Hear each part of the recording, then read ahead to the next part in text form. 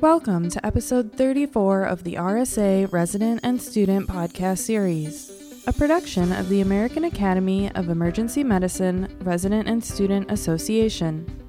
RSA is an accessible, collaborative organization that fosters innovation, education, and advocacy for residents and students in emergency medicine. In this episode, Dr. Pooja Gopal, resident at University of Illinois at Chicago and former RSA Education Committee Chair, speaks with Dr. Tony Budste, Assistant Professor at University of Texas Southwestern, and Dr. Linda Reagan, Residency Director at Johns Hopkins. Today, Drs. Gopal, Budste, and Reagan discuss evidence-based medicine and how to use it in your practice. Hi, everyone, and welcome to another edition of AEM RSA Podcast. I'm Pooja Gopal, a current resident at the University of Illinois of Chicago and current vice chair of the AEM Education Committee. Thank you for joining us for this next episode. I'm really excited to be introducing these two very special individuals, Dr. Reagan and Dr. Budste. Dr. Reagan, Dr. Budste, hello, how are you? We're good, thank you. We're very happy to be here, thank you. So can you start off by telling us a little about your backgrounds? Sure. So I'm currently the residency director at Johns Hopkins for the Emergency Medicine Residency Program and the vice chair for education for the department as well, and was Tony's residency director for 4 years. And I'll let him fill you in on him. He's a lot more interesting than me. My name is Dr. Budste. I'm currently an assistant professor at the University of Texas Southwestern in Dallas at the College of Medicine, and obviously one of the faculty in the residency program there and practice at Parkland. I also wear a couple other hats, and then I also own a medical education company and work that on the side, and which is why I have a part-time faculty position. So. Wonderful. So just for our listeners, so you know, this is being recorded directly at Fort Lauderdale at the Cord Academic Assembly 2017. One of the sessions that Dr. Budste and Dr. Reagan are doing is titled EBM Education, the real reason your residents are still not competent in evidence-based practice. Can you tell us a little about how you perceive evidence-based medicine and how it's different from EBHC and EBP? And we can start off by what these acronyms all actually mean. Yes, it's actually quite confusing if you sit there and look at all of the different evidence-based terminology that's out there. And I think sometimes that actually creates confusion because people utilize the terms and mix them, and actually they're mean different things. So EBM, or evidence-based medicine, is a paradigm and an approach to how we answer and implement a clinical decision about a specific scenario with a specific patient. And it's a process, and the way that process is defined is going through what we call the 5 A's. You have to ask a question, you have to acquire the information, you have to do a critical appraisal of that, and then you have to apply it, and then you analyze the results of that for that specific scenario. That is a little bit different than evidence-based health care, which is the EBHC. And where that comes into play is, think about the healthcare system at large. There are pieces of that system that they all have to kind of work together for the system as a whole to function appropriately.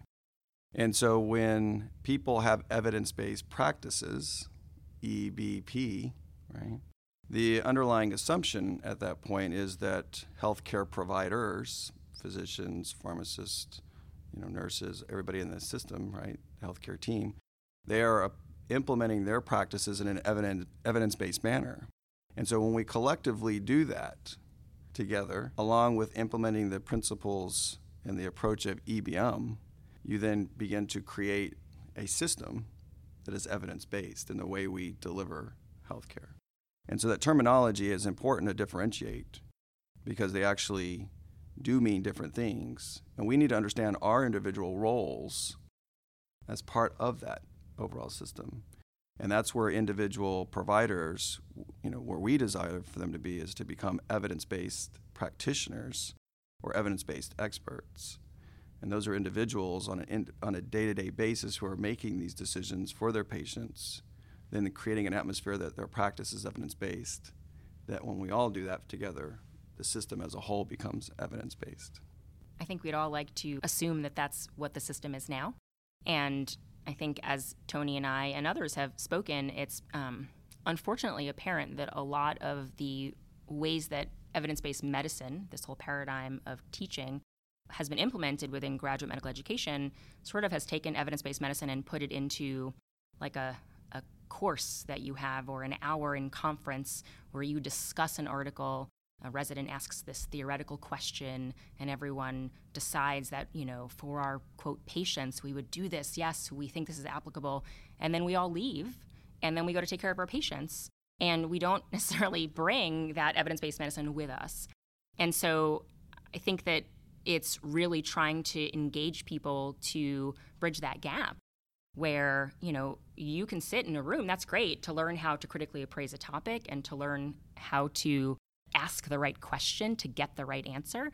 But if you don't bring that with you when you go back to your patients and see them, then that's not the way the system is supposed to be working. And that doesn't give you the best outcome for your patient, which is, the evidence-based, the best evidence for that particular patient at that particular moment in the system you're working in with whatever resources you have available and with whatever knowledge you bring to the table. So, it's integrating all of those pieces together to make a person who can be fluid in their decision-making based on the scenario that's in front of them. Oh, that's great advice. So in order to have an evidence-based practice, what should then a physician ideally look like or function as? Well, again, if you break down the terminology there, evidence-based practitioner or an evidence-based expert, there's a slight difference. One is the practitioner is somebody who can read and interpret evidence-based summaries. They basically understand the process of gathering the evidence, but they're relying on sort of summaries and information and applying that. But they're doing it appropriately in the context of the evidence. The expert, evidence-based expert, is somebody who does that independently, does the critical appraisal, finds the information, applies it, analyzes their own decisions in a day-to-day process of taking care of their patients.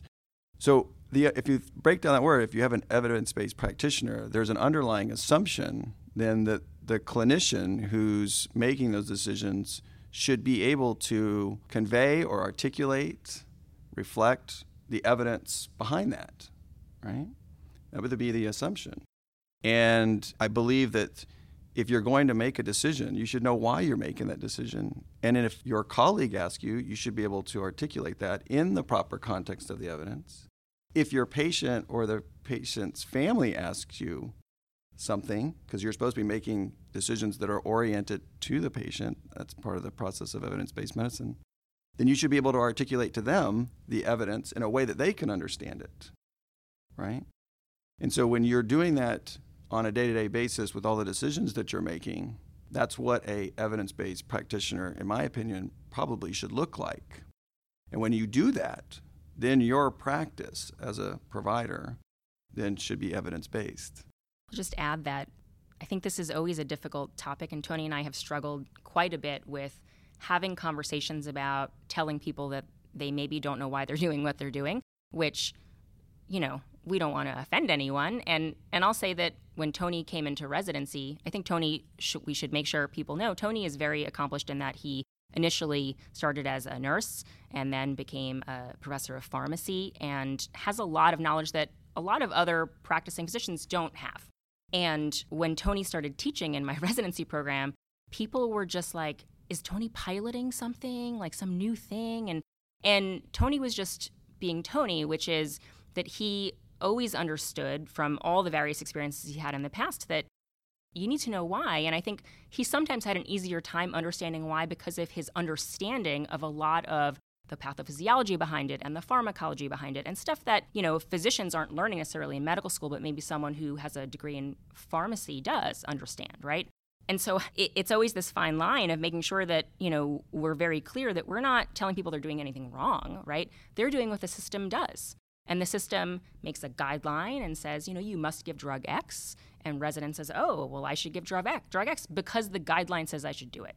And that might be right, but if they don't necessarily understand what that guideline is based on, or even that guideline is based on evidence that isn't so great, and even though they're going to do it because it's what the guideline says, they still understand that it maybe isn't based on great evidence, or that it's only applicable to certain patients. And if you can't give that drug that the guideline says to give, it's still probably okay because the effect isn't important in the first 24 hours anyway. And I think it's those little nuanced pieces, like I think, as I said before, that allow people to really be nuanced in how they make decisions. And I think that, unfortunately, the system has become so overwhelming in how much people need to learn that the ability to learn why about all of these pieces is getting lost a little bit. And I think that's putting our providers at a disadvantage in being able to make truly evidence-based decisions and to understand that they are indeed making evidence-based decisions. I think if you asked my residents if they make evidence-based decisions, they would all say yes. Just as I said yes before I realized I wasn't really, or that I may be making the right decision, but I didn't really understand why I was making it. And I think that's the piece I think we want people to understand is that, we're not saying you're doing anything wrong. We're just saying maybe we've all been doing something that's not ideal. And let's think about how to make it improved in a way that will get people to be able to say, I know what to do and I know why to do it. And I know when not to do it as well, which is sometimes just as important. Yeah, I mean, I believe it even adds an element of it's intimidating to think about that. You mean I've gone through all this training and I've come to this point in my career that I still don't know important pieces of information that I probably really should know and should be able to articulate and convey to other people, my colleagues and my patients? And that's hard. And especially when you realize that you're tired, and how am I going then to find all that information that I potentially lack? And I think that makes it, in some respects, seem overwhelming. Like, how am I going to do this? How am I going to train the residents and the students? And if I myself don't also know how to do that, and if I wasn't trained in that model, then how do we do that? That's hard. Those were some really good points, which kind of brings us to our next question. What solutions are you suggesting to educators and learners to help then achieve this goal of practicing evidence-based practice, EBP? This is not going to be an easy task, okay, because of the amount of information that we have to not only filter through but absorb. At some level, I think we're going to need a curriculum, at least a core set of curriculum that helps to integrate core medical knowledge, things that we kind of know and are well established, core evidence behind some of those areas of core knowledge, and then we have to bring them together in a manner, purposefully, integrating them in multiple settings in a way that is concise, easy to understand, clinically relevant, and also adjusted to the level of training of the learner, while also factoring in the patient's preferences and the system's access to resources. That seems very difficult, but we've got to start somewhere. And so one of the things that we're proposing is a new kind of approach or paradigm, if you will, within the model of medical education that brings in and incorporates the principles of evidence-based medicine and the value of what it brought to healthcare, because it's very important. But now we want to take one step further of being very purposeful in the integration of that evidence in a way that is meaningful to the provider as well as to the patient. And so we're proposing a model called EBME. So we're throwing another evidence-based term out there. But again, to build into the system of evidence-based health care, we have to be able to integrate these parts of the puzzle. And one of the parts of that puzzle is the educational component, and where we as educators as well as the learner is being very purposeful at integrating these, whether it's in conference, whether it's in a didactic lecture, whether it's in a journal club, and more importantly, at the bedside when you're actually making these decisions. And so EBME, this curriculum that we're proposing, it's going to take time to develop. It's undergoing development right now. It's something that I've been working on for a number of years already. But the idea is to create a tool that would then help educators as well as learners have access to something, a starting point, that they can go to that provides information in a way that makes it digestible and they can understand it, but then they can turn around and either teach it to somebody else appropriately in the context of the evidence, or the learner has a place to go also so that the information is consistent, so that what's being taught to them and what they're reading are coming together, or should, at some level. Now, there's going to be some variations. There's going to be interpretation differences when you start getting into higher level evidence-based medicine decisions, right? But there's a core, and we believe that's a starting point. And we got to start somewhere, and that's one of the reasons why we're here. I think it's important to just maybe be concrete for a second, because we're being pretty theoretical. A number of years ago, we did a journal club on the use of diphenhydramine and whether or not it decreased akathisia in patients who were getting metoclopramide for migraine. And after that journal club, one of our pharmacists was there, and they created this new headache pathway that had pre-populated medications. And, it was 10 of Reglan or metoclopramide and 20 milligrams of diphenhydramine. And that pathway sort of went away after a while. We changed computer systems. And I worked with a resident, 3 or 4 years ago. And the patient had an allergy to metoclopramide and had come in with a migraine. And the resident had treated them with diphenhydramine. And I said, well, why'd you do that? And they said, well, because it's in the treatment pathway for headaches. And the resident really had no idea that the utility of the diphenhydramine in this pathway was as a preventative medication for side effects from the medication the resident hadn't administered. And, I think it's those pieces where you realize that people sort of lump these things together and they learn them as it is easier to do in these abstract, not related to anything. These are the meds you use for this disease. If you open the order set for this, it has all these medications, and people start to develop these easy shortcuts for answering the questions of, well, what are you going to do? And when you actually ask people, why are you doing that?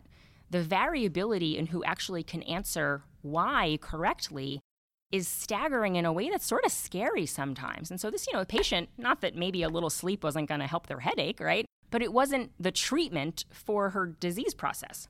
And I think it's those moments where you really realize that the way we're teaching, it's not the learner's fault that they didn't know that, maybe, right? It's that we had this pathway and there was no reference in the pathway, and, it had been 5 years since the journal club and this resident hadn't really been there during it. And we never go back and continually say, okay, migraine headache patient, tell me what are the treatments? What do you know it's based on? Is there evidence for that or not? Because sometimes we do things and there's no evidence, right? Or it's not good evidence. And just make sure that when people are choosing treatment modalities, that they know whether or not it's based on groupthink or whether or not it's based on any evidence. And if it is based on evidence, is it good evidence or not? You don't have to be able to reference the article and say when it was published or know how many people were in it, but is it a good size, good quality? And if not, then maybe we still do it because it's the only thing we have to offer, but at least we know that it's not based on anything great. Yeah, and I think that sometimes as educators, and maybe even us as learners at some level, we have assumptions. We assume that if I've gone through X amount of training or I passed certain tests, then I must know what I need to know. And a lot of times you don't know what you don't know until somebody, to some degree, exposes it in a safe environment, right? And I think that that's where knowledge assessment by the educator of the learner is involved in figuring out where are some of those gaps and not assume that just because somebody's taking care of somebody with a migraine that they know how to treat it. But ask them specifically, do you know what the options are and why are you using some of those? And I think that scenario that Dr. Regan just presented is a very good one, actually, because it highlights an assumption that we all have. And that actually happened to me. And that's one of the reasons that this process of EBME really became something real and tangible that now I can articulate. Is because I think people were assuming because I was a good student or a good resident that I just knew stuff. And it didn't occur to me that I didn't know it until when I was asked on rounds in front of everybody a question that I should have known because of my training, and I didn't. And when I did a self-reflection on that process of why is it, how is it possible that I got through all of my training and I don't know the answer to that question, which I really should know, to be honest. It's hard to swallow that and say it, but I really should have known that. And I think that's where it goes back to what was the information I was being trained? What was the expectation that I was being held to? And I think that my own professors, they weren't doing anything wrong. It's not like they didn't want to not teach me. I think that we just sort of get into this routine of taking care of patients. We're busy and things are happening. There's interruptions. But we have to be very purposeful with education, and we have to not assume that everybody has all of the gaps filled. And that's where the educator needs to be purposeful in their integration of the evidence and bringing the stuff to the bedside and making it come alive. We're basically modeling how to do it. And think about this.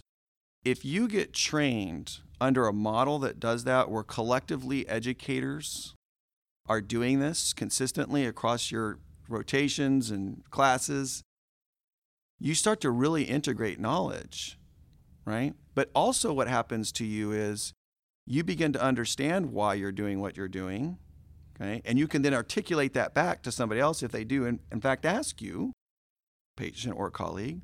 But then secondly, if you go off and become an educator or a preceptor or somebody that helps to train the next generation, you're more likely going to propagate the same methodology in which you were trained. So if we continue to do this process of training people, either whether it's to pass tests or assuming that people know things and they don't, we're not going to cause a shift to where we create a generation of people in a system that then have this evidence-based mindset where they're applying it and integrating it with everything they do. Any other final tips for learners and educators out there in terms of how they can become better at practicing evidence-based medicine? Well, I'd say for the educators, and this can go also for residents who are working with medical students, right? When you're talking through, in particular, interventions, probably one of the easier things to do this with is to just ask them why. Do you know why that's the treatment for this? That's great that you're going to do that. Why are you going to do that? And, I think as a residency director, this is one of my biggest pet peeves because residents can do the right thing and have absolutely no idea why they've done it. And, we discover residents with huge knowledge gaps who you don't notice there's a gap until, second year of residency when someone like the medical student says to them, oh, well, why do we do that? And they can't answer it. And, the attending or the senior resident watches them fumble through some crazy answer or, hopefully they say, I have no idea. But it's, as an educator, I would say, ask why. And at the beginning of your shift, preface, I'm going to ask you why all shift. And it's not because I don't trust you or don't believe you, but if I don't ever ask you why, I'm never going to find anything to teach you. And as students, I would say, expect to get asked why. Because unless someone asks you why, and you can't answer the question, maybe you're never going to know what to go look up. And I think that if we set that as the standard for what the emergency department looks like on a daily basis, that we all expect we're going to constantly be questioning why, that becomes safe, right? Right now, people think like, oh, I'm getting pimped. And that's not the goal. And I think, I had a resident the other day email me and say, your teaching style was great. And I thought I tortured her the whole shift. Because I kept asking her, why are you doing that? Why are you doing this? Why are you doing that? And, it was a one-on-one teaching shift where I literally never left her side and asked her why like 45 times. And she thought it was great because she actually realized what she didn't know. And so did I, right? And while that could be scary, if you start at the beginning by making sure people know, my goal is to help us together find out what you don't know, and along the way, maybe also what I don't know, and we'll figure it out together. That becomes a whole different playing field than, oh, well, they ordered the right test, therefore they must know what they're doing. Or they must know why that's the right test, or they must know why that's the right drug. And so I would say, be questioning. And as a group, we should decide that we're doing that. Because if one person decides it's the right thing and the other person doesn't agree with it or doesn't know why, then that's where this, why are they questioning me, feeling comes up, right? And it makes it less safe. So I think if we all decide together, we're going to question together and learn together, then that makes this all the safe environment in which we can grow together to have the best outcomes for the patient. Because that's really what this is all about, right? It's not about us feeling like we're doing a good job, although that helps. It's about us walking away knowing the patient got the best care they could with whatever factors they came to the table with and whatever resources we had at the hospital and whatever the evidence told us we should do. I agree wholeheartedly that the educators have a powerful influence on the atmosphere that's created that really fosters learning, right? Not only learning for the learner, but even for themselves. And that takes a little bit of humility to recognize that you don't always know and just say it. Look, I don't know everything. I mean, I've been through a lot of training. I don't know everything. And I have no problem saying that. And I think it creates that safe environment where you don't feel this super amount of intimidation that sometimes hampers the desire to learn. And from a learner's perspective, I would say that you should then turn around and ask the educators, why are you telling me that we should do this? Or where did you get that from? Help me understand, because that wasn't the thing that just came to my mind. Help me connect the dots. Or what evidence is that? Now, again, that creates a little anxiety because if the educator themselves don't know that, they may also start feeling this disconnect for themselves as to, gosh, I don't know this and I really should. And now I'm getting frustrated because I'm looking like I don't know what I'm doing and I'm supposed to be the person in charge. But again, that's where you, as the educator, creates that safe environment, just like Dr. Regan was saying, and you acknowledge the fact that you don't know everything and we're going to learn together for the benefit of our patient while you're here also getting training. And I'm going to share with you practical, real things that I also do know. And if we don't know the answer, we're going to go look it up. We're going to go, pull from some resources, okay?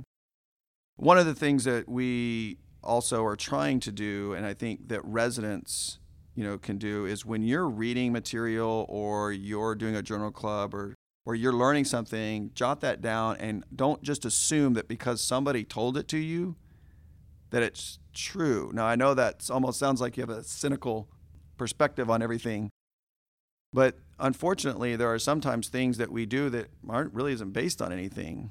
And when you realize that, it's maybe okay, it may still be the right thing to do because that's the best way to do it, but at least you know. But it takes an effort by the learner to also be inquisitive, to want to connect dots for themselves. So that requires self-reflection, figuring out where is my own hole, right? Where's the lack of connection that I have? The other thing that I would say is find some resources. There's a lot of good tools out there, right? And sometimes there's so many that it feels very overwhelming. Where do I get good, reputable information? And that's difficult because there are so many good resources out there. But find a few where you know that this resource provides me this kind of information, this resource provides me this kind of information, and having access, because you can't memorize and know every detail. You don't need to. You need to know how to find the information when you need it and do it efficiently and effectively to apply it to your patient scenario or your own learning and your own education. Those are amazing pearls and tips, and definitely is going to change my own practice in terms of when I go on to my next shift and when I work with medical students in terms of why I really do practice a certain way. And thank you. I do want to take the time to thank you both, Dr. Regan and Dr. Bustay, for taking the time to talk to our listeners and informing us of these wonderful practice-changing tips. And thank you so much again for your wisdom and your time. And thank you to our listeners for tuning in, and I hope you tune into the next podcast. Thank you. We hope you have enjoyed this podcast from the American Academy of Emergency Medicine Resident and Student Association. For more information about RSA, please visit our website, www.aaemrsa.org. Listen to all podcasts in this series and explore the ways you can get involved with RSA. Join us again next episode for another topic of importance for emergency medicine residents and students.